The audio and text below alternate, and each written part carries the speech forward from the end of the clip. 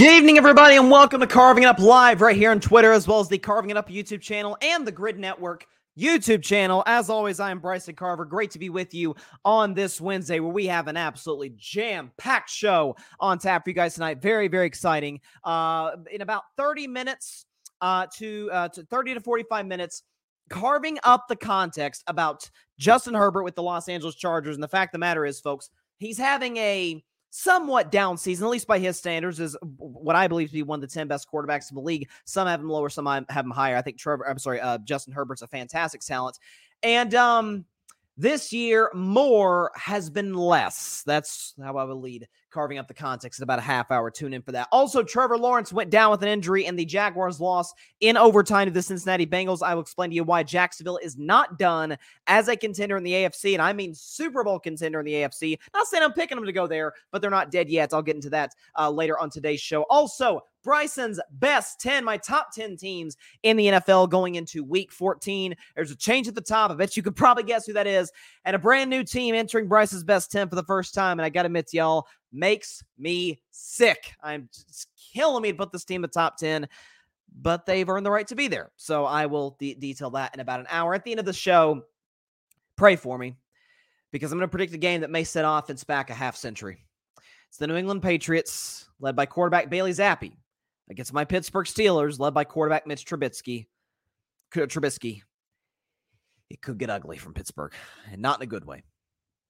But first, one of the games of the NBA season thus far in Los Angeles between the Phoenix Suns and the Los Angeles Lakers. It is the knockout round of the inaugural in-season tournament in the NBA, of which I've said, props Adam Silver. He aced the bubble, and now he's aced the in-season tournament. By the way, before that, sandwiched in between, he's aced the play-in tournament. Adam Silver, I believe to be, with respect to Roger Goodell, the best commissioner in all of professional sports here in the United States. But the Suns fell last night to the Lakers in what was a crazy game, start to finish. I want to talk about LeBron before I get to the controversy, because there was a lot of, and I mean, I was tweeting about it during the game, a lot of controversy about that play that happened with 7 seconds left. Let's start with LeBron. So I don't know if I'll hold to this. I try anytime I set a rule for myself, especially if I do it on Carving It Up Live, I like to have the discipline to stick with it. I don't know if I'll be able to with this one, but I'm certainly going to try.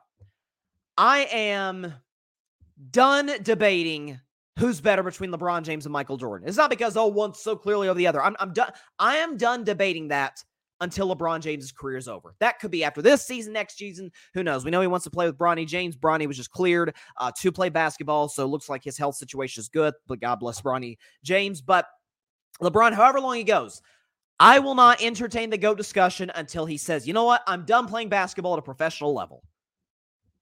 I want to sit back and enjoy it. Because remember when LeBron James had that speech? Oh, he was crushed at the ESPYs. And he had his whole family up there. He had his beautiful wife, Savannah, and their 3 kids up there. And it felt sort of like a retirement speech, but not quite. Like we weren't really sure what LeBron was doing. And he said, you know, there's been points in my career where I've thought about maybe hanging it up. I mean, we remember LeBron, there were some retirement rumors after the Lakers got swept by Denver in the Western Conference Finals. Like we just weren't sure. And he said during the ESPYs, lucky for you, that time is not now. I'm coming back. Oh, he was eviscerated the next day. Oh, lucky for us. How arrogant of LeBron James to say such a thing. How lucky of us. No. He's the one who's lucky to play in the NBA, which, yes, LeBron has some God-given abilities to play the game of basketball at a higher level than arguably anybody that's ever played it. But again, to his credit, he's obviously an insanely hard worker to hone those skills. Yeah, we are lucky. We are lucky that he's doing what he's doing. Last night, LeBron James, this stat line for a guy who's going to be 40 years old in a year and 3 weeks. Just want to put that in perspective. A year and 3 weeks. LeBron James is going to be 40. He's already today the oldest player in all basketball. What LeBron James do last night? Oh, all he did was drop 31 points, 11 assists, 8 rebounds, and 5 steals. And in a game featuring Devin Booker, who we know to be the scoring extraordinaire that he is, has a 70-point game on his resume.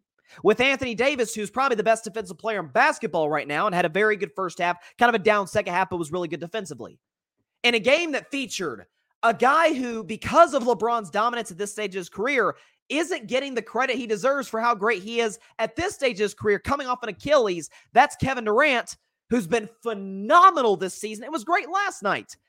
In a game featuring first ballot Hall of Famer Kevin Durant, first ballot Hall of Famer Anthony Davis, and potential first ballot Hall of Famer, again, still got to see more years from Devin Booker, but potential Hall of Famer in D-Book.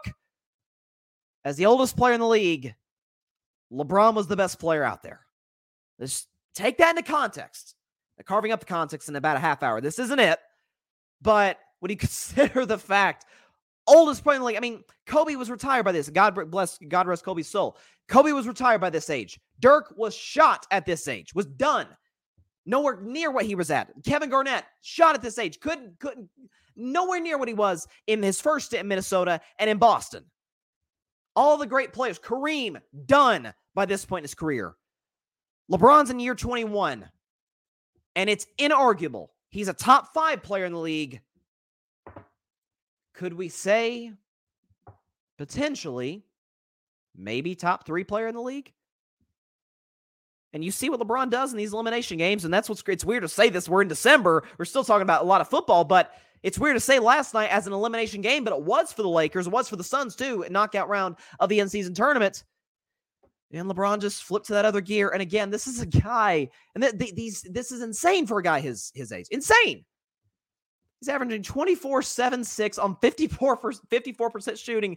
And for a guy that everybody's like, oh, LeBron can't shoot, he's shooting 39% from 3. There's 38% from 3, I believe. 39% from 3. He's been fantastic. I am, until LeBron is done, I will try to hold myself to this. I swear to y'all. I'm done doing the GOAT debate. It's the same. Now, Brady was in a different stage of his career where everybody universally acknowledged that the gap, with all due respect to the great Joe Montana, the gap became just so wide between Tom and Montana, it almost became laughable. Not that we're laughing at Joe. We're just laughing at, oh my God, this dude's a freak, talking about Tom Brady. So different stage in terms of the GOAT debate between him and Montana. And then when you talk about LeBron and Michael Jordan, there's certainly this, I think even reasonable LeBron fans would say this, and I'm a LeBron fan, would say that there's a much closer gap between Bron and Jordan, whoever you think is the GOAT, than between Brady and Montana. There's no question about that. It's inarguable. We can save that for a year from now, 2 years from now, 3 years from now, heck, 5 years from now, given how LeBron's playing. What he's doing right now is insane. By the way, you know what else he's doing? Because listen, y'all know, this is why I do this segment, carving up the context. If there's one thing I do love doing on this show that I'm so blessed to do in front of you, the incredible audience, it's dispel false narratives. And one of the, I would argue, at the tip top of false narratives in sports is, yeah, LeBron's not clutch. You know, I'd take all these guys to take, like guys, like with, again, respect to Kobe. All due respect to the late, great Kobe Bryant, 4th greatest player of all time in my view. It's kind of universally agreed upon. Yeah, I'd take Kobe. Give the ball to Kobe with the game on the line. Down 1, I need Kobe at a game-winning shot. That's not to say Kobe went clutch. Kobe had some amazing clutch shots throughout his career. Across the board, LeBron's numbers are better than clutch field goal percentage.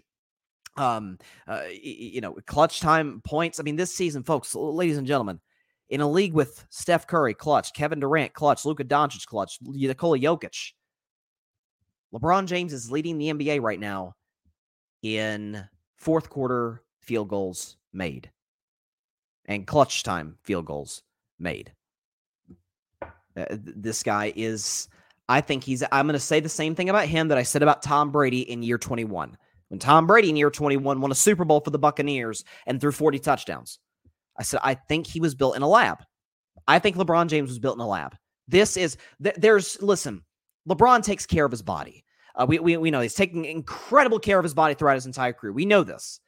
But this would be like working take whatever job right at the top of your head you could think of. This is like working a physically taxing job, because we know about jobs in general that the longer you stay there, the more equity you build within wherever you work. You know, you probably get promoted and you gain respect around the building, and we know whatever the case may be, however long you work there, right? You gain valuable experience that a kid who comes in that doesn't have any experience just doesn't have, obviously. So, of course, the older men or older man or older woman would have the experience in front of the kid. Well, LeBron obviously has an experience advantage over literally every single player in the league, and that's not a hyperbole. He's the oldest player in basketball.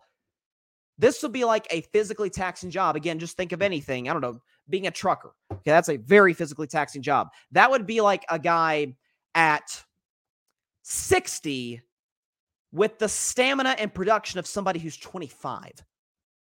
That's what LeBron James is doing right now. He's just as good, if not better, than every single player in basketball. Let's just take stars, because obviously he's better than the vast majority of the league. Kevin Durant is phenomenal.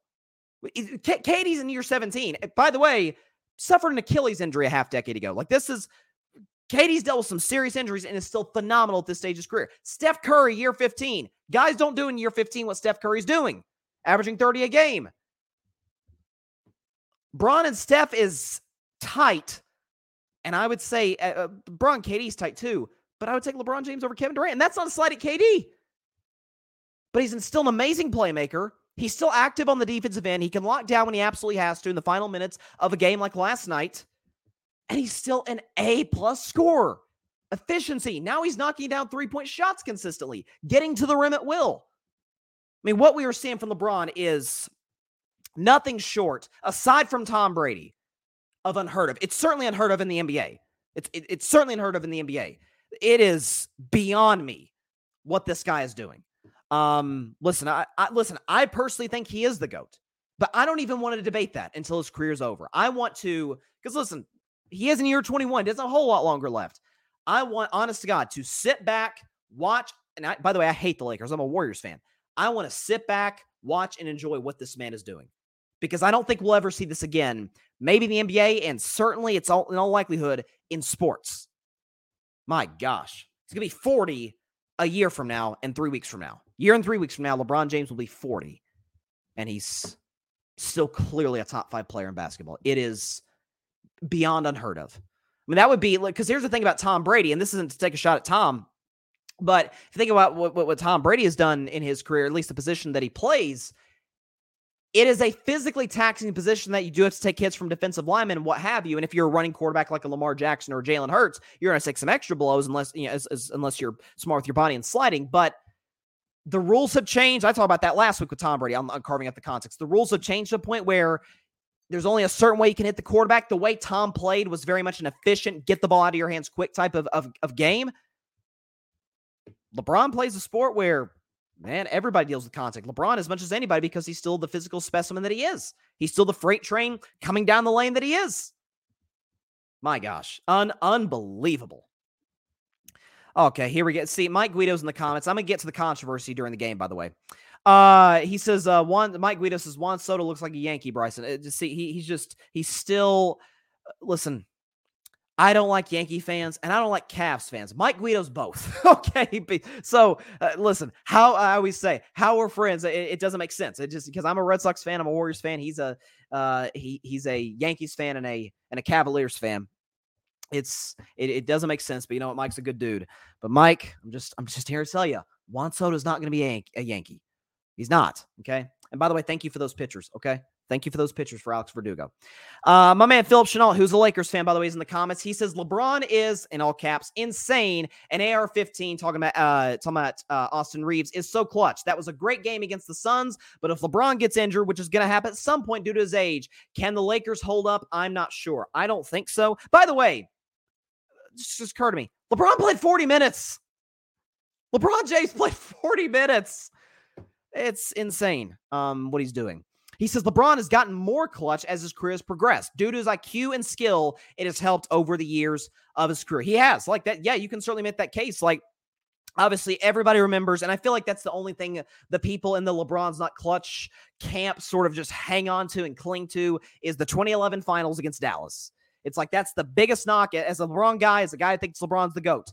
Even if you think LeBron's too, that is the knock. Is he was bad in that series, especially games 4, 5, and 6. He was terrible against the Dallas Mavericks. After that, his resume is insane.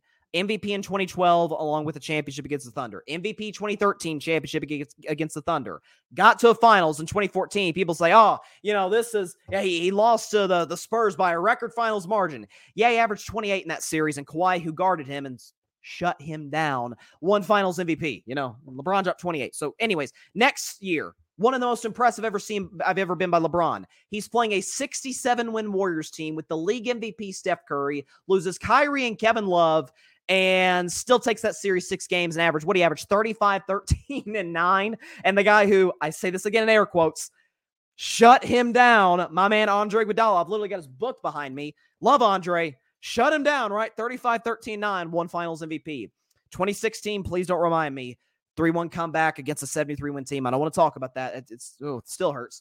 2017, lost in 5 games, but dropped a finals triple-double. 2018, got as probably the worst team we've ever seen in NBA Finals, to the finals.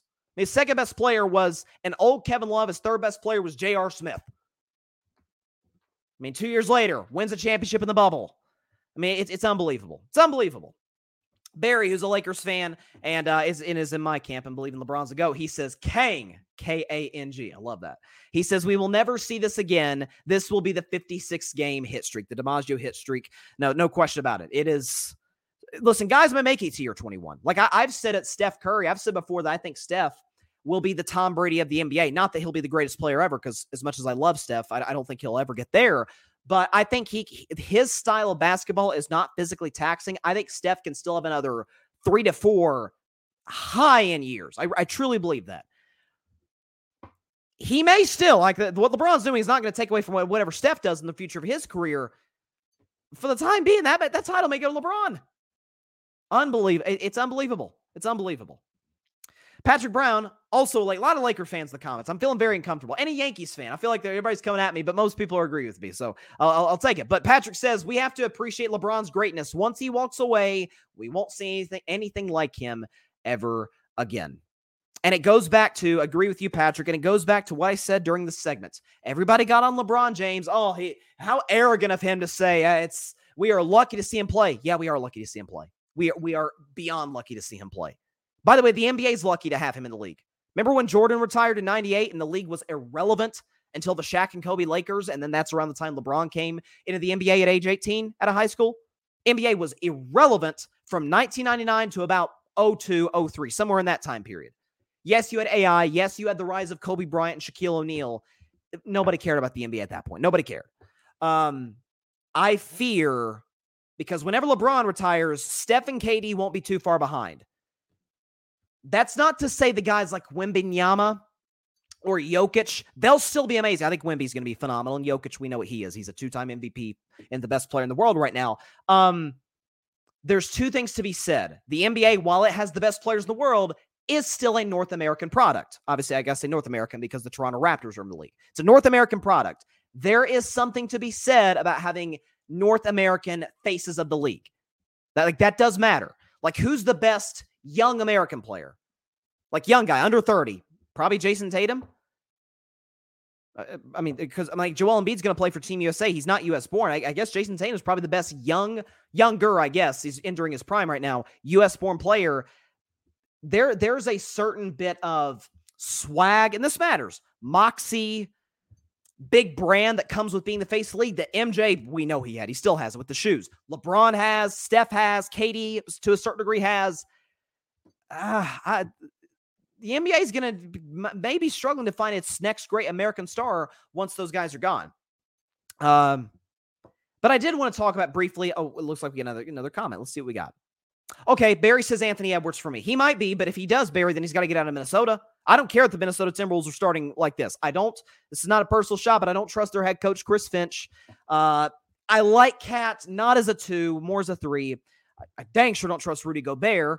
I think Anthony Edwards is going to have to pull the KG route and get out of Minnesota. If Edwards goes to, I don't know, if he goes to the Dallas Mavericks, of course he wouldn't be the man on the Mavericks. Luka would be. I don't know. Let's say think of a big market. Let's say Jimmy Butler kind of falls off the next couple of years. Certainly not rooting for that because I love Jimmy. And Anthony Edwards goes to the Miami Heat. Then I think because the Heat are a big brand, big city, championships, Pat Riley, Eric Spoelstra, that could be a situation where you could maybe have your face of the league. I hope so for his sake and for the NBA's sake. But do I think he'll be the face of the league like LeBron? I don't know. Because LeBron's the only guy since Jordan that could be the face of the league in the way that Jordan was. That's the only thing.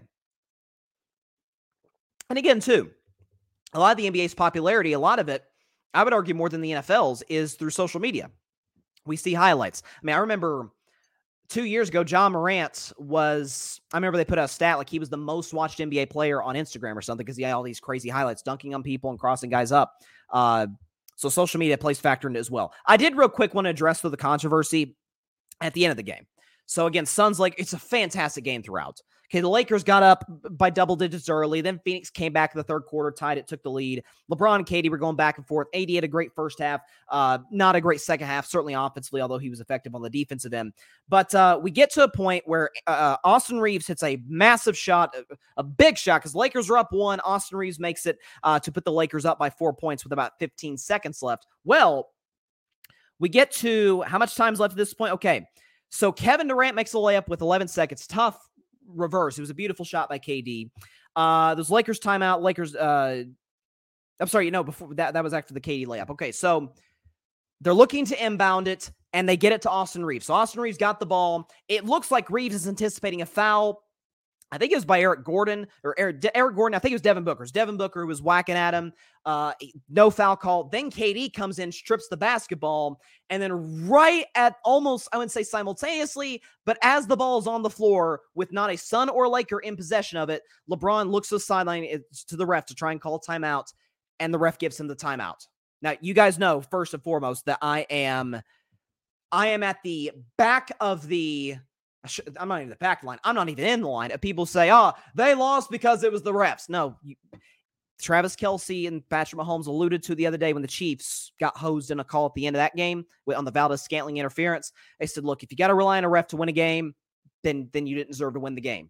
And Kevin Durant said something very, very similar. And props to KD. He answered the question perfectly after the game when they asked him about it. Because, again, for those of you who don't know the rule, if a player calls timeout, or even a coach, if anybody calls timeout, but their team doesn't, and nobody has possession of the ball, then it's not a timeout because you can't call timeout if you don't have the basketball. Okay, so that's how that works. LeBron, Reeves, not a Sun didn't have possession. They gave the timeout. So was it a bad call? Yes. Did the Suns get hosed? No, they didn't. The problem for the Suns was the fact that the Lakers this season have been one of the worst first quarter scoring teams in the NBA. What the Lakers do in that first quarter against Phoenix? Again, I keep trying to warn y'all about Phoenix's defense. KD's amazing, so is Booker. They're not a good defensive team. Lakers dropped 33.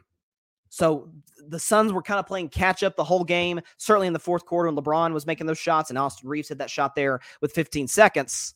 Like that stuff matters. You got to get off these hot starts. And KD said, hey, it's a 48-minute game. Okay, that's one play out of a million that we could have made, or maybe we didn't get the benefit of the doubt. Was it a bad call? Yes. Did it decide the outcome of the game? No, it did not. No, it did not. And by the way, everybody says, let's punish the officials. There's some sources that say the officials are punished just behind closed doors. Adam Silver's not going to make that public. So for those of you who want to find refs, nobody said Adam Silver didn't find refs. It's just not public. But no, the Suns, it was a bad call. Okay, let's see. Barry just says, report just dropped. Refs confirmed Lakers possession. Okay, that's fine. But listen, we can go back and watch the play. I don't think LeBron, or certainly LeBron didn't, but Reeves didn't have possession of the ball. Now, had they not given the timeout, had LeBron not reached a call timeout, would he have gotten the loose ball before Grayson Allen got it? Very, very, very possible. LeBron's certainly, even at this stage, as we just talked about, a better athlete than Grayson Allen is. Although, knowing Grayson Allen's history, is probably diving into LeBron's legs. So it's probably a good thing that the Lakers got a timeout, because with Grayson Allen, he's one of those guys, kind of like that dude who plays in Houston, who we will not mention his name. But there's certain guys, Patrick Beverley in the past. Patrick's not as dirty as he was, dirty now as he was then. But Patrick Beverley diving into Westbrook's knee in 2013 in the playoffs. Like, certain guys, you really don't want to be near a loose ball when they're in the area. Like, unless it's last play of the game, desperate, just make a business decision. You don't want to get your ACL ripped up by some dirty player. We know Grayson Allen's history going back to Duke. So all that is in consideration as well. So maybe hindsight's 2020. Maybe the refs did make the right decision. I don't know. And the last thing, listen, you imagine the conversation. People will be talking about boot Grayson out of the league, suspend him for the rest of the season. He just ended LeBron James's year. So hindsight's 2020. Maybe it's probably a good thing the Lakers gave possession. And one thing I did want to mention, because, again, we keep receipts on Carving Up Live, on myself and others. The in-season tournament for the NBA, ratings is up, ratings are up, attendance is up, effort is up by the players. I mean, you could tell these atmospheres. That Indiana Pacers Boston Celtics game last night was amazing.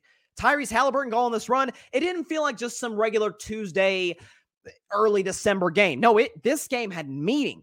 And again, it is the inaugural in-season tournament. By next year, the players will be much more familiar with the format, and there's a potential the intensity is even higher next year. Right now, it's kind of a feel-out process. What is this? We know it's important, and because we know it's important, we're going to play hard.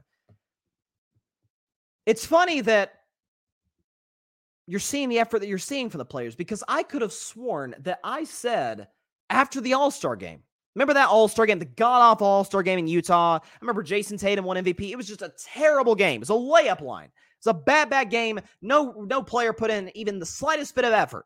And everybody crushed the players the next day. I said, they're just listening to the fans.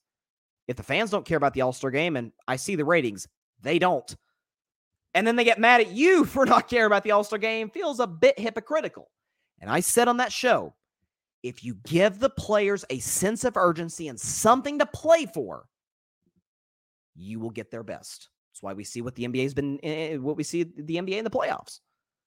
But this is what I said back in February about sense of urgency. Give the players compensation. These are some of the richest athletes in the world. Okay, they're simply not going to be up and golly gee ready to go for some random Tuesday night in December. But if you add stakes to it, okay, I'm in. What are we doing? By the way, the winner of the tournament gets $1 million. Okay, so that matters too. But this is what I said in February. Last night, as Jaylen Brown said after the game, is a glorified layup line. It was terrible. Nobody seems to be moved by it going into the All-Star game. And people aren't like, we got to stop everything we're doing and watch the All-Star game. The casual fan probably isn't going to do that. Heck, those in the media don't really care that much about it either. But then the next day, they bash the players for not really caring about it. You didn't care about it. The fans really don't care about it that much, except in Utah where the game was. So the players should. These players listen to narratives. And if the narrative out there is that the game doesn't mean anything, they hear that. And that's not just the All-Star game, that's the regular season as well. Said that back in February. Funny, here's a quote by LeBron James. This is what LeBron said after the game. Again, you guys, I got some pushback on that, like, oh, it doesn't matter, you still got to go out there and play. Give the players a sense of urgency, give them something to play for, and you will get their best effort. LeBron, what do you think? Like I said in my post on the floor, you got some of the most alpha male competitors in the world. And if you give us an opportunity to play for something meaningful, with an incentive, then you'll get what you're getting. And I know the competitive nature in myself. I know the competitive nature in this guy next to me, and our DNA that we're trying to build for this team. So the in-season tournament is what it is, and we have an opportunity to, play on a big stage, be on national television, be able to represent our families. Give them something to play for, and they'll play hard. If you don't give a guy an incentive, that would be like, I used the example in the analogy back in February. That would be like if there was some random quiz. Again, I'm a college student. That'd be like if a professor gave me and the rest of my classmates some random quiz, okay, and said, really not that important, but participate. It's more of a participation thing. It's just a matter of just you showing up and taking the quiz. But then you get your grades back, and maybe the grade doesn't look so good because maybe you didn't put the effort in because there wasn't the incentive there because it doesn't affect your grade, your overall grade, and the professor gets mad at you like, why do you put the effort in? Because it didn't mean anything. Don't get mad at me because you told us coming in that it didn't mean anything. Now you're mad at us because the effort wasn't there. That's what LeBron's alluding to. Do you think LeBron is giving that kind of effort against maybe against Phoenix? Maybe. But if that was, I don't know, Sacramento? Or, I don't know, the Warriors, yes, because the history there. But, I don't know, Minnesota? Probably not. Not that LeBron is just not putting in the effort, but when there is an added level of intensity, as with any sport, as with anything in life, your focus is different. Adam Silver hit another home run.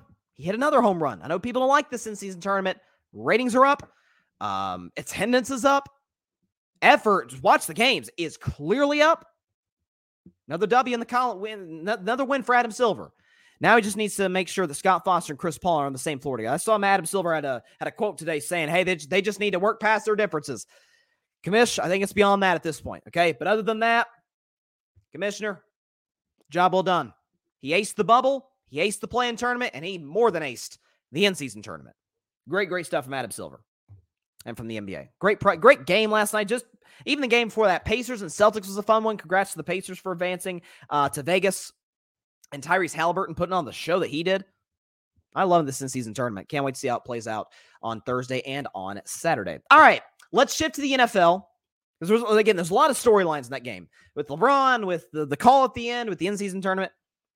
Let's shift to the NFL. So, the game Monday night, Jacksonville Jaguars, Cincinnati Bengals. I did have Jacksonville winning this game, as I think most did. Again, they were 10-point favorites. It felt pretty obvious. Cincinnati with the backup quarterback, and I did have the Jags scoring 31. They scored 31. Problem is they gave up 34 to a guy named Jake Browning, who had the game of his life. Real quick, let's just give love to Jake Browning, okay? 32 at 37, 354, a touchdown, and a passer rating of 115, and he ran for a touchdown and a quarterback sneak. So hats off Jake Browning, man. Heck of a performance, and at least give the Bengals a fighting shot. Maybe not a realistic one, but a fighting shot at potentially sneaking into the playoffs. But the bigger story is Jacksonville, and the bigger story is Trevor Lawrence, who injured his ankle, ended up being diagnosed as a high ankle sprain, and he's out indefinitely. Doug Peterson announced today that he won't practice this week, and he's not going to play on Sunday against the Cleveland Browns and Myles Garrett. That feels like it would be feels like you're setting up your quarterback to fail, setting up your team to fail. By the way, Christian Kirk went down that game as well. A lot of people are just writing out the Jacksonville Jaguars as contenders in the AFC, even if you didn't think they were contenders, as a potential threat in the NFC to scare somebody. I'm not going to do that today. So what? They're not going to be the 1 seed now. In all likelihood, again, they're a game back, but had they beaten Cincinnati, that would have gone a long way. They actually would have been the number 1 seed coming into week 14. That would have helped them tremendously by conventional wisdom. I think what the Jacksonville Jaguars are, they are the Boston Celtics of the last 2 years in the playoffs at home. Jaguars, losing record at home. On the road, undefeated. Undefeated. That's the Celtics. Look at these playoff series, 2022 and 2023. They have a winning record. A lot of these series on the road, losing record at home. I mean, the last playoffs, they went to Philly and won a game 6, but they lost a game 5 at home before that. After they lost a game 1 at home before that, they lost 3 of their 4 home games in the Eastern Conference Finals against the Heat. Won 2 of their 3 road games. It's a weird thing. I don't know if it's the pressure, whatever the case may be. And we know the Jaguars don't have an extensive history. They're an expansion team of the 90s, kind of like the Panthers and the Ravens. So maybe that factors in as well. But I don't think the Jaguars are done. I think if Trevor is able to come back 2 to 3 weeks from now, and the Jaguars are still afloat. And by the way, Jacksonville's schedule, for those that are wondering, they do have the Cleveland Browns on Sunday. That's a tough one, although the Browns don't really have a quarterback to speak of. No disrespect to Joe Flacco, but those days have passed. Then you got the Ravens. That's dicey with or without Trevor. But then at the end of the season, Bucks, Panthers, Titans. 2 of those, one is an awful team, Carolina. One's at least going to be fighting for a playoff spot in Tampa, but Jacksonville is absolutely better than Tampa, and the Titans will probably be resting all their starters in Week 18. So if Trevor is able to come back at 85 to 90%, and that's what I would do if I'm Jacksonville. It's the same thing I would have said. Rest Burrow early in the season, and maybe that he wouldn't be the situation he is now with Cincinnati. Rest Trevor at least the next 2 weeks. Because to me, you have just as good of a chance to beat the Ravens, and those chances would be slim because of how great the Ravens defense is. But you have just as good of a chance to beat the Ravens with C.J. Beathard in as with a 60% Trevor Lawrence. You just do. He's going to be gimpy. He's not going to be as mobile. You're going to have those pass rushers coming at him. It's not going to be good. The Jags probably get blown out in that game. Either way, rest him against Cleveland, rest him against Baltimore, and then you got 3 games against either bad teams or teams under 500. Tennessee, Carolina, Tampa Bay. At that point, the Jags Let's say they go 0-2 in the stretch, but then they end up winning those 3 games. That's 11-6. They're in the playoffs. They probably host a playoff game. They end up getting the tiebreaker over Houston. We'll see what Houston does, and if they're able to take advantage of this, Indy, potentially. Jaguars probably host a playoff game against who? I say this as a Steelers fan. My Steelers, who have a quarterback situation issue, that's putting it mildly. The Browns, who have a quarterback carousel/crisis, which they have for literally ever, or the Indianapolis Colts, who, listen, I love Gardner Minshew too. I've been a Gardner Minshew guy for a while. Don't know if I could see him going to Jacksonville and winning the playoff game. The Colts have not won a playoff game, or heck, won a game in Jacksonville in a decade. I think Jacksonville's going to be fine. And they're good on the road.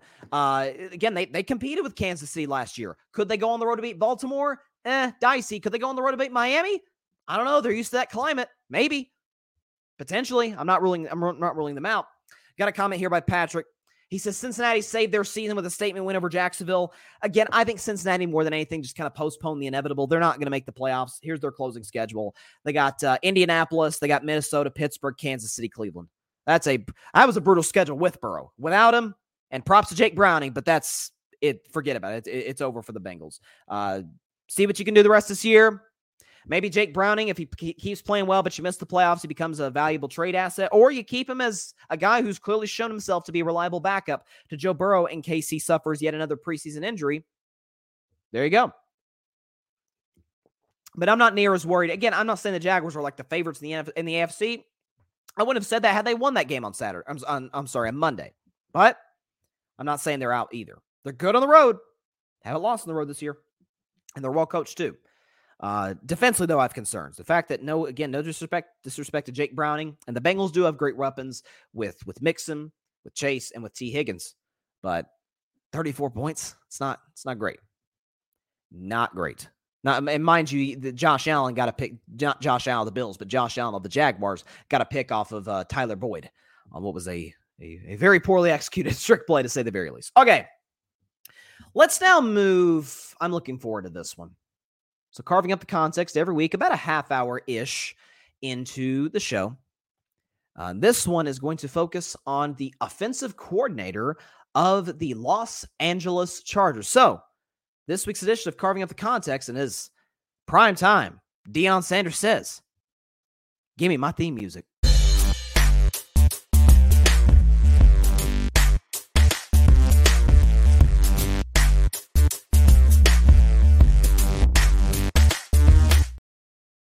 All right, in this week's edition of Carving Up the Context, we're going to take a little look at the Los Angeles Chargers. So you're thinking, Bryson, why are we talking about the LA Chargers? They're right now sitting there with a 5-7 record right now, just scratching, clawing just to stay afloat in the AFC wildcard picture, despite having one of the better rosters in the NFL, one of the better quarterbacks in the NFL. Why are we talking about the Chargers? Well, glad you asked. So Dak Prescott, quarterback of the Dallas Cowboys, has been the topic of discussion over the last 2 to 3 weeks or so in the MVP discussion. Is Dak Prescott the MVP? Is it Jalen Hurts? Is it Brock Purdy? Is it Tyreek Hill? Is it a defensive player potentially? Like all these guys in the MVP discussion, I think to me, Dak is clearly, with no disrespect to the other guys, clearly leading the MVP race, assuming he continues to do what he's doing. I think Dak's the MVP right now. But part of what I said, or part of what I think plays in a Dak's MVP case that I don't think is getting talked about enough, is that fair or unfair, the MVP has been a bit of a narrative award. It has been. Aaron Rodgers in 2020 had a fantastic season. Led the Packers to a 1 seed, threw more than 40 touchdowns, was awesome. It didn't hurt that the Packers had just drafted Jordan Love, and there was this narrative like, oh, the Packers were about to move on from Aaron, and he disrupted that with an MVP year. Didn't hurt that. The narrative helped Aaron Rodgers. Last year, Mahomes lost Tyreek Hill, and still threw 41 touchdowns, led the Chiefs to the 1 seed. And of course, again, postseason doesn't count for the MVP. I think it should, but it doesn't. And it's up leading them to the Super Bowl. It helped Mahomes' MVP case.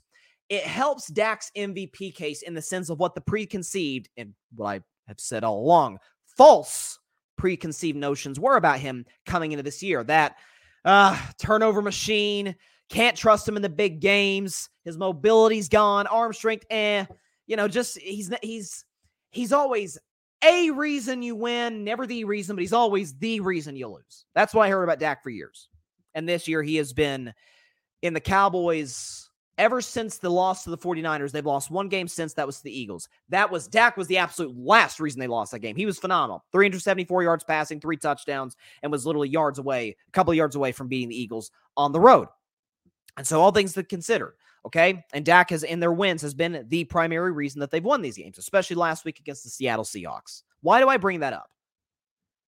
Because last year, part of the reason he did not have the greatest year ever, 23 touchdowns and 15 interceptions in only 12 games, mind you, was the fact that old Kellen Moore was his offensive coordinator. And I said, I don't know if McCarthy will be a genius. And by the way, prayers for Mike McCarthy. He just had surgery today. Looks like he's going to be able to coach Sunday. He's dealing with a little bit of health issues. So prayers for Mike McCarthy. Shout out to him. But we weren't sure if Mike McCarthy was necessarily going to be like Bill Walsh this year. And he's done a phenomenal job coaching the Dallas offense, calling the plays. But I said from the get-go, okay, it's going to be better than Kellen Moore.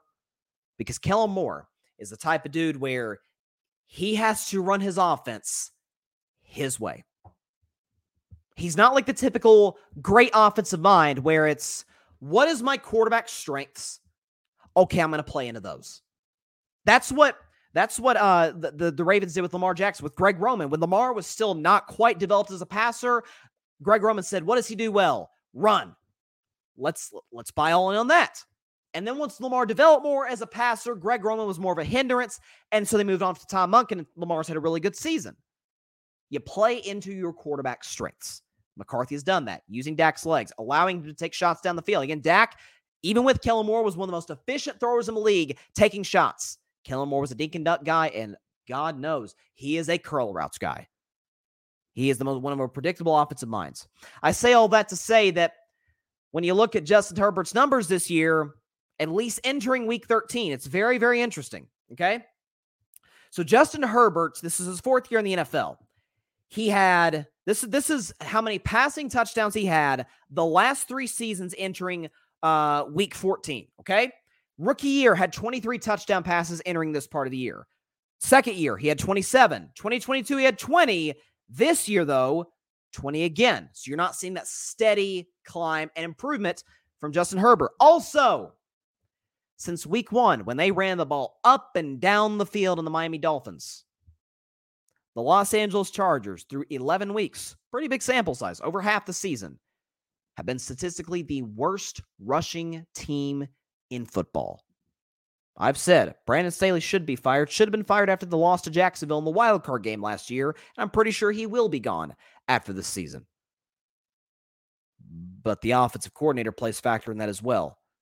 You're telling me a Chargers offense, even with the injury to Mike Williams, with Justin Herbert, Keenan Allen, Austin Eckler, with Rashawn Slater as your left tackle, one of the better offensive lines in the league, you're telling me they can only score 16 points over the last 2 weeks. I simply refuse to believe that a guy in Justin Herbert, who has been the absolute model of consistency from a production standpoint, all of a sudden is not that good of a quarterback. We are making the same, well, I'm not, but some are making the same mistake with Herbert that we did with Dak. Now, Herbert's more talented than Dak. I acknowledge that. I've been a Herbert guy since day one, been a Dak guy since day one. But Herbert is more talented, although I would take Dak today. Dak Prescott had arguably the worst season of his career with Kellen Moore. So has Justin Herbert. Dak's best season of his career this season comes the moment Kellen Moore's gone. The moment he's gone. Tops in the NFL and QBR. Oh, sorry, not QBR. Brock Purdy leads in that regard. But Dak is top 3 in the NFL in touchdown passes, QBR, passer rating, and is leading the number 2 scoring offense in all of football. Or number 2 overall offense, in all of football. What a surprise. And I heard a lot last season. Well, I mean, Dak can't be that good. Kellen Moore has to be a genius because Cooper Rush came in. Oh, I heard the Cooper Rush hype. And nothing against Cooper Rush because he's a darn good backup. He came in and Cooper Rush did his job, and that's all you can ask of a backup quarterback. That's more than some guys like Zach Wilson or Mac Jones can say. Okay, so props to Cooper Rush. You want to check Cooper Rush's stat line in some of these games? And by the way, how many points the Cowboys scored when they were just humming with Cooper Rush, right? They scored a grand total of 20 against the Cincinnati Bengals, and Cooper Rush had 235 yards and a touchdown. Decent stat line, not going to blow you away. Okay, the next game they played the New York Giants. The Dallas Cowboys offense only mustered 23 points. The majority of those were scored in the fourth. Cooper Rush barely cleared 215 yards and threw a touchdown pass. The next game they played the Washington Commanders. That was actually Rush's best game. The Cowboys ended up scoring 25 points in that game. Cooper Rush actually played very well, had a couple touchdown passes, although barely completed over 50% of his passes. The next game against the LA Rams, I could have won that game. Given how well the Cowboys were running the ball and playing defense, the Cowboys scored only 22. Cooper Rush threw for 102 yards. Then once defensive coordinators, smart defensive coordinators like Jonathan Gannon, who's with the Eagles last year, now the coach of the Cardinals, once Jonathan Gannon got film on Cooper Rush, 181 yards, 1 touchdown, 3 picks. Once Dak came back in the lineup, and I kept saying this last season, half those picks were not on Dak. They simply were not. Either drops by receivers, bad routes by receivers. I mean, I kept saying that, and it's shown itself to be true this season. Cowboys offense, once Dak came back, scored 24, 49, 28, 40, 28, 54, 27, 34, 40, 27. Only scored 6 against the Commanders, and then that one wild card win against Tampa dropped 31. Dak has, and always has been, the key to the Cowboys' success offensively. It was never Kellen Moore. It was never Cooper Rush, but it was definitely never Kellen Moore. Justin Herbert, unfortunately, due to kind of a poorly run franchise, the Spanos family, is having to unfortunately deal with the brunt of that. That is why the Chargers offensively have not been even close to what their potential is. Austin Eckler, y'all who play fantasy football, y'all know what I'm talking about, is a touchdown machine. He's been virtually ineffective the last month. Keenan Allen. Now, Keenan's put up a good stat line. He played awesome against the Detroit Lions last month. Quiet as a mouse on Christmas Eve the last couple of weeks. 16 points had the Chargers scored against the New England Patriots and against the Baltimore Ravens. Now, Baltimore is a darn good defense, but the Ravens were begging the Chargers to win that game. And is that to say that none of the blame goes on Justin Herbert? Of course not. Got to bear some of the blame. Dak had to bear some of the blame last year. But when you have a coordinator who is close-minded and does not allow his quarterbacks to be the best version of themselves, not coach them and draw up plays for them to be the best versions of themselves, you get what you get from Herbert this season. You get what you get from Dak last season. Note to all coordinators out there with your quarterbacks, play to their strengths. Kellen Moore didn't do it with Dak Prescott. He's not doing it now with Justin Herbert. So is the Chargers' ineptitude offensively, as more coordinators get film on them, is it shocking to me? No. Could have seen this coming from a mile away. I think a lot of people did. Certainly those who are in the Dak Prescott belief that he's one of the top 10 quarterbacks in the league and is now making a serious case to be a top 5 quarterback in the NFL if he isn't there already. I think he is. Funny. The second Kellen Moore's got. And by the way, did the Cowboys receiving corps take a massive jump? They added Brandon Cooks, who's been a nice piece. There's a reason the Texans traded Brandon Cooks. There's a reason the Saints and the Patriots and the Rams let Brandon Cooks walk in some form or fashion, through trade or through free agency. There's a reason for that. Michael Gallup's washed. Jalen Tolbert is ineffective overwhelmingly. Jake Ferguson, nice, not great. CeeDee Lamb has been unbelievable. Same offense essentially as last year, and they are humming. You play to Dak's strengths, you get the best out of Dak. Kellen Moore would not. He does not now with Herbert. McCarthy does. Dak's the MVP of the league today. What a surprise. Comment here by Patrick, who is a Cowboys fan. He says, Cowboys fans tried to tell Chargers fans. What Chargers fans, Patrick? 13 of them? I know there's that lady who was at the Cowboys-Chargers game who had the fantastic reactions to all those plays. I know they had the AI robots at one point. But anyways, he says, Cowboys fans tried to tell Chargers fans Kellen Moore wouldn't pan out. The media was all giddy, but they've been proven wrong. And I think we want all of these young guys, these young offensive coordinators to be geniuses. Not all of them are. I'm not questioning Kellen Moore's football acumen. He's obviously, on the clipboard, he'd be a lot smarter than I could ever dream of being in the game of football. That's anytime I criticize coaches, I'm in no way, this is what people get wrong. I'm in no way implying that I could do a better job than these guys. Because simply put, I couldn't. But relative to the great coordinators in the league, I have reason to criticize you. Look what Mike McCarthy's doing. So, again, I'm hearing all these people blame Herbert. I'm like, guys, this ain't Herbert. Herbert was great the last 3 years before this one. All of a sudden, he's having a down season. And again, it's not a statistical plummet by Herbert. He's not having a terrible year, but by his standards, it's a down year. Now, Staley's going to get fired. That's a formality at this point. Will Kellen Moore, will the Chargers do what they do and be very cheap and say, you know what, let's just give Kellen Moore the head coaching job? Well, if they do, then they're even more screwed. Maybe they'll be better defensively. He'll bring in a solid defensive coordinator, but by and large, they'll be in a bad spot. Go out and get Jim Harbaugh. You think Jim Harbaugh likes to coach Justin Herbert? My guess is probably. Ben Johnson, he'd like to coach Justin Herbert. But, when Dak was successful before Kellen and after Kellen and kind of up and down with him, you got to start asking some questions. All right, let's move, though, because this is one of my favorite segments every week.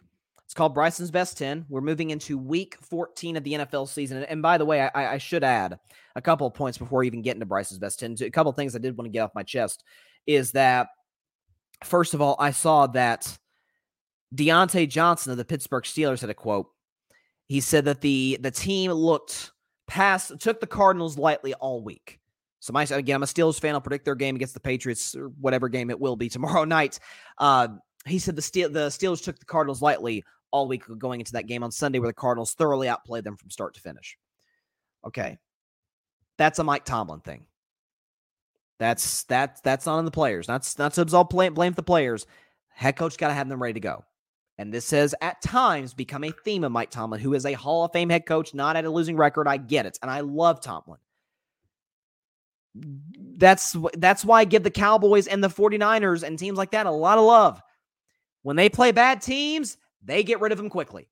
Now, the Steelers are not a championship contender. The Steelers don't have quarterback play even close to Dak Prescott or Brock Purdy. That goes without saying. Trust me, I watch the games. I know. It's not even close. Effort's got to be there. Intensity's got to be there. You've got to, surely because you can have a strategical advantage over the Cardinals coaching staff. You should have a talent advantage. You certainly do have a talent advantage over what the Cardinals have. That's unacceptable. I want to get that off my chest first and foremost. And secondly, if I could pull this up, because it is noteworthy, because there's been a lot of outrage about Florida State not making the college football playoff. I talked about that in depth on Monday. The clip is on YouTube. You can go watch that if you want to. But I saw this today, and people are going to get on me. Oh, you're getting political. I'm not getting political. Okay.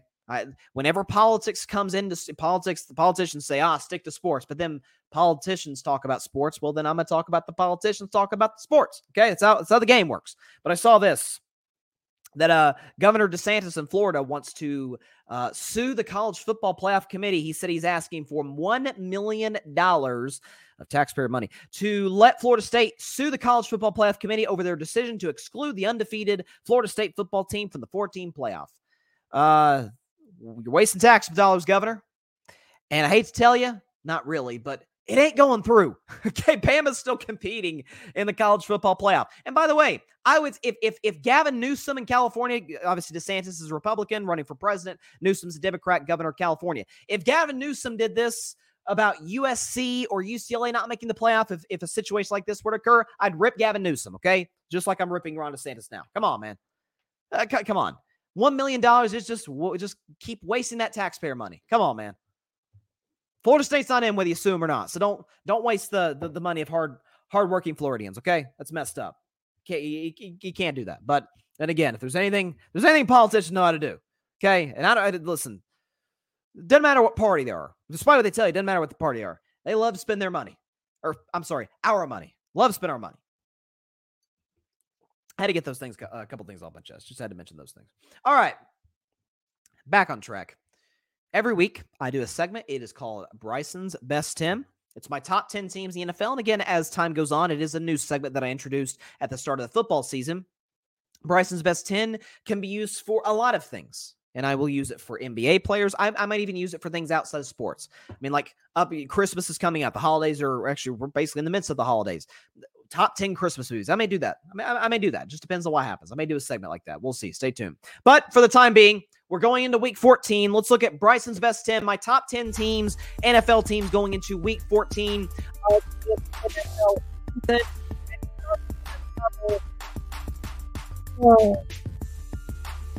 This hurts. I mean, this hurts. The 10th best team in the National Football League. God, this hurts. It's the Green Bay Packers. The Packers are the 10th best team in all of football, making their Bryson's Best 10 debut. And here's why. Reason, by the way, I say I don't want the Packers in is because my sister is a Packers fan. She's been all over me this week. It's brutal. I'm having to hear a lot about how Jordan Love's the second coming Aaron Rodgers. Point is, though, Packers are in. Here's why. So, 3-game winning streak, beating the Chargers, who are fighting for a playoff spot, Lions, who are very good, they are going to win the NFC North, and then they took it to the highest level, beat the defending champion Kansas City Chiefs, and Jordan Love thoroughly outplayed thoroughly outplayed Patrick Mahomes in that game. Jordan Love's been really good over the last few weeks, doesn't have any interceptions. I think he has 8-9 touchdown passes. They've been efficient. They've run the football effectively. Jordan Love looks as comfortable, as calm, as composed as I've seen him all season long. He looks to be getting more comfortable. This Packers defense is playing good football as of late. Rashawn Gary, the secondary in Green Bay, has been good. So I can't lie about what my eyes are telling me. If you look at the Packers' upcoming schedule, right now they're in the playoffs if the season ended today, and look at their upcoming schedule. A lot of bad teams coming up. They got a great chance and a golden opportunity to sneak in the playoffs after starting 3-6. Got to give props where it's due. Got to be honest with what my eyes are telling me. The Packers are the 10th best team in the National Football League. At number 9, I'm not kicking them out just because of the injury to their quarterback, because he'll be back. The Jacksonville Jaguars. Jacksonville, the 9th best team in the National Football League, and here's why. So I mentioned with Jacksonville earlier. Yes, Trevor Lawrence went down. Yes, I think he should, if he's even healthy to go whatsoever. I think you should sit for the next couple of weeks. You lose to Cleveland, you lose to Baltimore, and you win your last 3 games of the season to go 11-6. Likely, in all likelihood, win the AFC South and get to the playoffs. The thing about the Jaguars you cannot forget is the fact that they are, again, top 5 in the NFL in terms of takeaways. They are undefeated on the road this season. They're one of the least penalized teams in the NFL this season. That's props to Doug Peterson, the head coach. Christian Kirk is out, which is a concern of mine. But Evan Ingram looks as good as he's ever looked in his career. We thought at one point he might be a bust with the Giants. Goes to the Jaguars with Trevor. Looks very good. The offensive line, Jacksonville, despite losing their left tackle, has been pretty good as of late. I still like the weapons they have over there, so I'm not going to boot Jacksonville just yet. They could really use a win this weekend against Cleveland. Could have really used that win against Cincinnati. Not going to boot them out yet. The Jaguars, the 9th best team in the National Football League, staying in the AFC South at number 8, the highest this team has been on Bryce's Best 10. It is the Houston Texans. Who'd have thought at this point in the season, not only would I have the Texans in the top 10, but I have had them at number 8 with a potential shot at the playoffs, the AFC. The Texans are the 10th best team, the 8th best team. I'm sorry.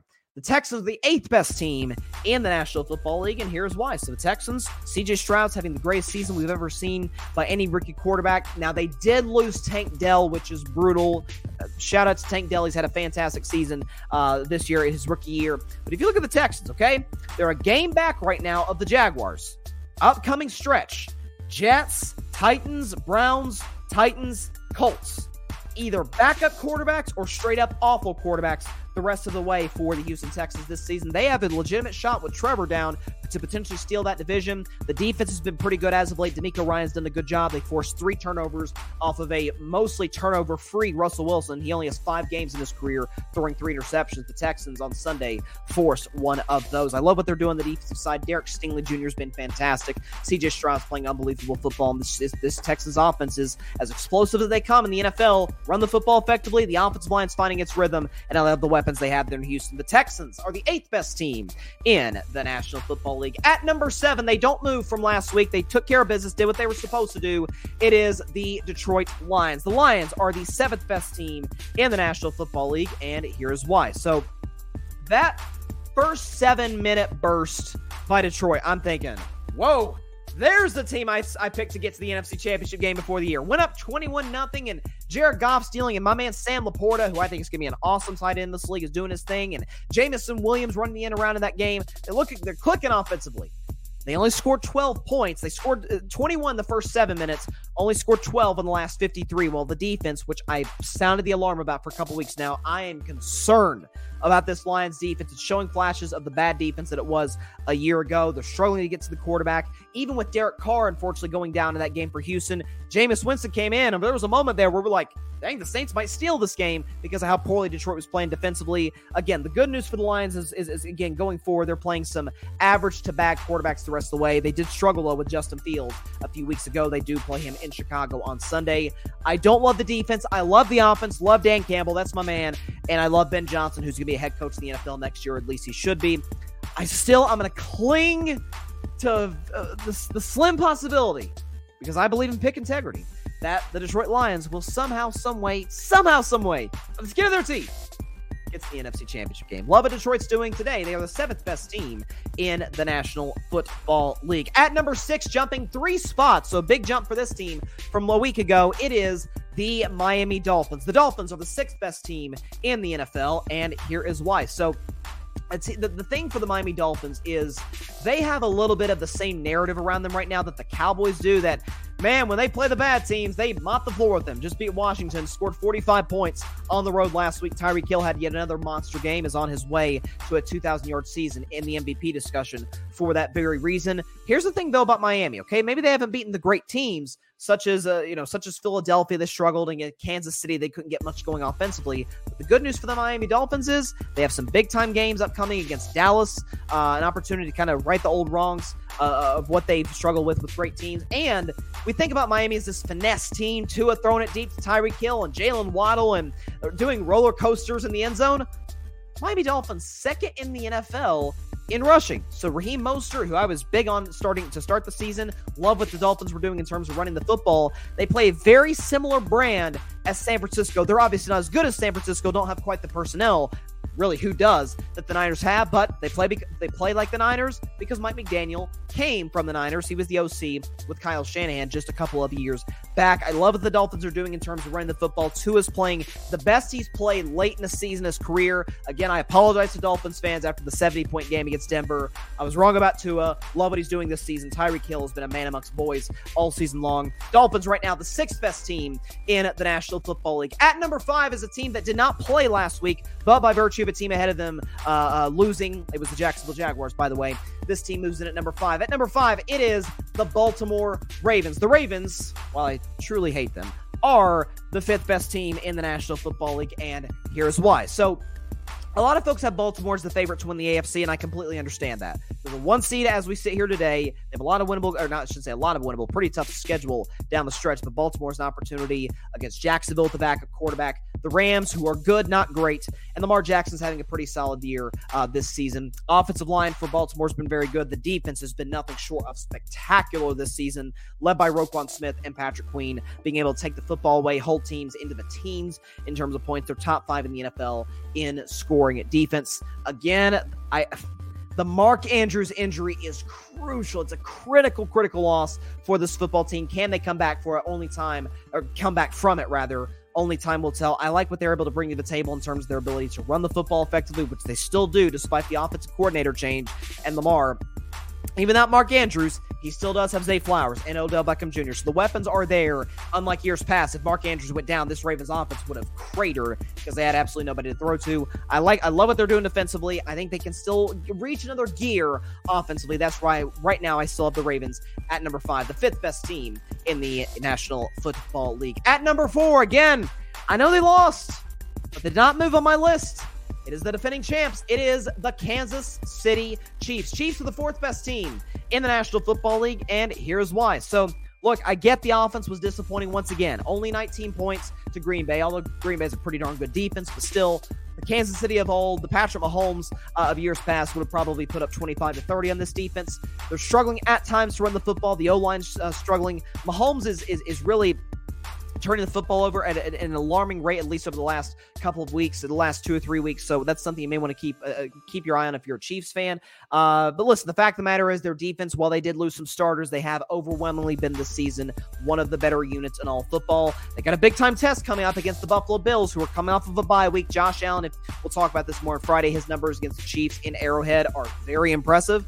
I think the Bills average something like 30 points a game. So Josh Allen's been good at Arrowhead, and the Chiefs have struggled against him. But secondary is still very good. McDuffie, even though they lost their starting safety for the year, they still have McDuffie.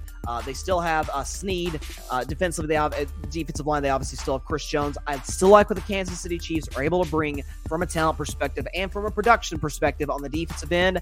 I'm still going to hold on to the faith that they somehow, some way, despite the fact they desperately needed a number one receiver, will get it right at some point or another. They've got a golden opportunity to do it against a desperate Bills team on Sunday at Arrowhead. The Chiefs are the fourth best team, despite the loss, in the National Football League. At number 3, this team also lost, but they dropped a couple of spots from number 1. It is the Philadelphia Eagles. The Eagles are the third best team in all of football, and here's why. So listen, they got the doors blown off them against the San Francisco 49ers, 42-19. That's what San Francisco does to a lot of teams. That's just the norm. They did it to Jacksonville, did it to Dallas, did it to Philadelphia, although the Philly game was on the road, kind of like the Jaguars game, and Deebo Samuel went off. That, to me, is the concern about this Eagles team, is the secondary is atrocious. Now, they address the defensive side of the ball by signing Shaq Leonard. I don't know if he'll make an impact day one. Still got to get used to that playbook, so I don't know if he'll be that effective against the Cowboys on Sunday in that massive game at Jerry World, but as time goes on, I think he's going to be a fantastic addition to that defense. Offensively, yes, down game by Jalen Hurts and this Eagles offense, but that has simply not been the norm. If you look at the last few games by Philadelphia from an offense perspective, okay, last week against the Bills, they dropped 37 on them. 2 weeks before that, 28 on a good Cowboys defense. 38 before that against Washington. 31 against a Dolphins defense that all of a sudden looks pretty darn impressive. So Philly still has an incredible ability to score the football at a very high level, or score touchdowns at a very high level with Hurts, A.J. Brown, Devontae Smith. Dallas Goedert will come back sooner rather than later from injury.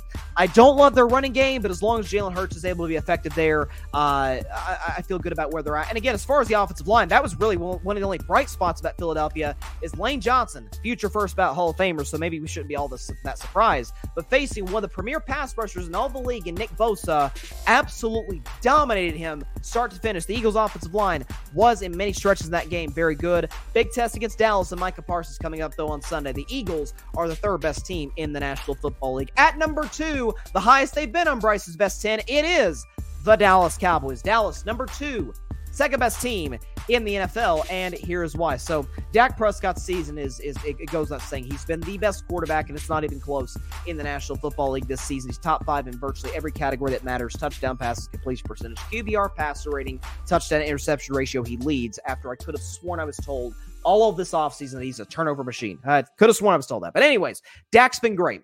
CeeDee Lamb's been amazing. Jake Ferguson, while I don't think he's as good as people are giving him credit for, I don't think he's elite by any stretch, has played very well the last couple of weeks. I do, not near as much as I do with Philadelphia, I do have some concerns about Dallas' defense. I wonder and I worry for their sake if Seattle might have provided the blueprint in terms of kind of exposing Deron Bland as more of a ball hawk than a pure cover corner, kind of in the way that Trayvon Diggs was in 2021 before he improved more as a cover corner. But I still like Stephon Gilmore there. Micah Parsons is still a monster. Don't know why the Seahawks left him unblocked in the last play of the game. No clue why that was the case. But the interior defensive line, Dallas is good. DeMarcus Lawrence, still an impact player, has a very good grade right now by Pro Football Focus at his position. Offensively, the Cowboys are humming. By the way, healthy offensive line. This is very rare for December, but the Dallas offensive line, knock on wood, hopefully I'm not jinxing this right now, is healthy virtually across the board. So they're good in that regard. Dallas is as explosive as any offense in the league. Dak is the MVP of the league. McCarthy's doing a fantastic job. And the defense needs to kind of find its way a little bit, but I love where Dallas is right now. Again, big test on Sunday against Philadelphia. The Cowboys are the second best team in the National Football League. And at number 1, I think it's quite obvious, they return to their number 1 spot from weeks past, the San Francisco 49ers. The Niners are the best team in the NFL, and here is why. Well, should I really have to tell you why? I mean, Christian McCaffrey's the best running back in the league. George Kittle, arguably the best tight end in the league. Trent Williams, best left tackle in the league. Brandon Ayuk, 1,000-yard receiver, is going to do it back-to-back seasons.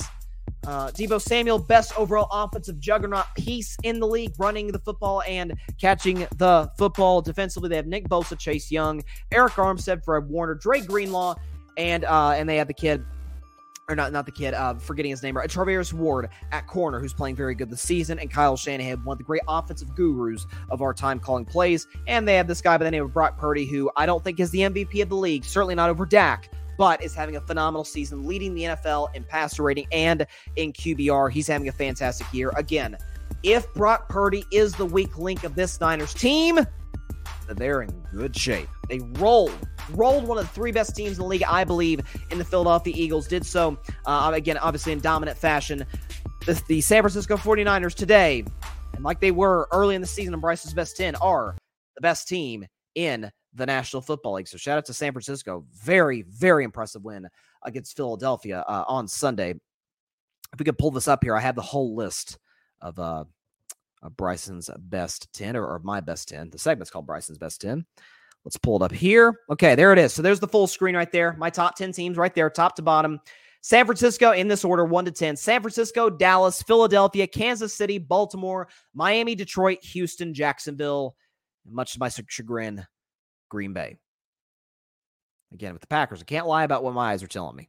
You know, as long as they work, as long as I'm able to watch the games, I'm going to be honest with what I see. The Packers playing very good football. So is Jordan Love. I'm still not quite ready to say that he's officially the guy in Green Bay. So I got to see more. 3 great games is not a great quarterback make, or a franchise quarterback make, rather.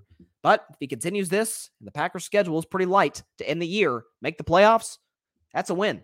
And Jordan Love certainly gets an opportunity next season, and we'll see what happens beyond that. So there you go. All right. So I want to first of all apologize on behalf of the Pittsburgh Steelers, on behalf of Steelers Nation, because there's gonna be a game played, and I'm not even gonna put in background music because it doesn't deserve it. There's gonna be a game play tomorrow night between my Pittsburgh Steelers, who are gonna be hosting the New England Patriots, and you will have 2 bona fide backup quarterbacks facing. Bailey Zappi for the Patriots, who went scoreless against the worst pass defense in all of football at home, and Mitch Trubisky, who is on his 3rd team in 7 seasons. So it's not a great quarterback matchup. Certainly relative to last week, Dak versus Geno Smith, just throwing darts out there. It's 2 great coaches. Both, one certainly more than the other, have shown an inability to adjust to the modern NFL in terms of offensive play and quarterbacks. I've criticized them both this season. Tomlin, and in a far more egregious case, Belichick, because not only can he not get the quarterback right, he can't even get the receivers right. At least the receivers are pretty good in Pittsburgh, and the weapons. Najee Harris, Jalen Warren, George Pickens. They've got guys over there. They got some productive dudes. Defensively, though, both teams are excellent. Patriots have given up 10 or less over the last 3 games. They're actually the first team in almost a century, since 1938, since FDR was in office, to give up only 10 points or less in 3 straight games and lose all of them. It hasn't happened since the 30s. It goes to show you how offensively inept they are, but Steelers aren't that much better. Only 10 points against an awful Cardinals defense that had just the week prior given up 37 to the Los Angeles Rams and Matthew Stafford. Steelers are 6-point favorites. I don't know if I'd love betting that. If this game were on a Sunday, it would be Bryson's bleak bet. It simply would be. There's no way on earth that I would, in good conscience, take my Steelers to cover. Tomlin historically has not been a very good home favorite. He just hasn't been. He's been a great home underdog, not a good home favorite. It's going to be an offensive snooze fest, but I'll take my Steelers, I guess, to cover and to win 17-9. Listen, as bad as we are offensively, I don't think there are no worse teams offensively right now than the New England Patriots, who, unless they just straight up blow it in the last 2 weeks of the season, are going to, worst case, get the 2nd pick and take either Drake May or, who I would take, Michael Penix Jr. Although for my man Penix Jr.'s sake, I hope he doesn't end up in Foxborough, at least if Belichick is still there. Whew, yikes. It's going to be a bad one. It's going to be a really bad football game. If you love defense, then knock yourself out. Enjoy 3 hours of awful football.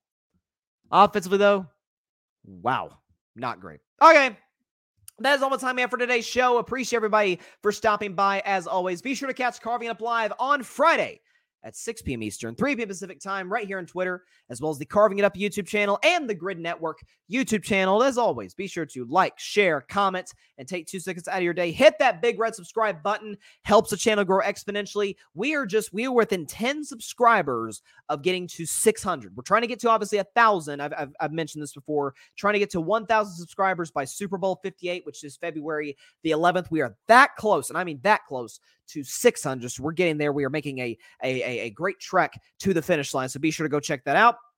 And subscribe to Carving Up Live. And of course, just as important, go subscribe to the Grid Network. That is GRYD, the Grid Podcast Network, right here on YouTube, as well as any and everywhere you get your favorite podcasts, be it Apple Podcasts, Spotify, iHeartRadio, Google Podcasts, any and everywhere you get your favorite podcast. Be sure to go check that all out. Fantastic content creators. And by the way, 8 o'clock spot live on the Grid Network every Tuesday night at 8 p.m. Eastern, 5 p.m. Pacific time. Had a phenomenal show last night. Shout out to Ryan Flowers, Mike Guido, and Barry Grant Jr., who happened to be our original, when we did the pilot for the 8 o'clock spot, those were the original 3, and they put together a fantastic show, as they have, of course, are more than capable of doing last night. So check that out on the Grid Network, and check us out live on the 8 o'clock spot next Tuesday at 8 p.m. Eastern. See y'all on Friday. I guess I'll react to the Steelers game. I guess. I definitely would like to talk some Aaron Rodgers and Jets, because they have been all up in the news over the last 48 hours. Definitely going to be talking about that. And, of course, Week 14, Sunday, NFL predictions. Tune in for that. Upset of the week, Bryson's Week Bet, and my favorite segment in the whole wide world. Would I a betting man? If I were a bet man. See y'all then. Stay safe out there. Please be sure to take care of your physical as well as your mental health. And please, please, please be sure to contact your local state representatives and senators to demand change for gun violence here in America. We've got to address this problem. No question about it. Okay. I'm going to be on with the Cowboys Cam Fan in about an hour and 45, the Cowboys Cam Fan podcast here at the Grid. And, of course, the show's going to be on their YouTube channel, Cowboys Cam Fan. We're obviously talking Dallas Cowboys. Very excited to be on with those guys. So, for those who are going to be tuning in, I'll see y'all in like an hour and a half plus. Stay safe out there. God bless you all. Peace out. On to the Cam Fan, baby. Thanks so much for watching the show on YouTube, and be sure to go click that big red subscribe button and check out the other clips and full shows from Carving It Up Live, as well as our other incredible content creators here on the Grid Network.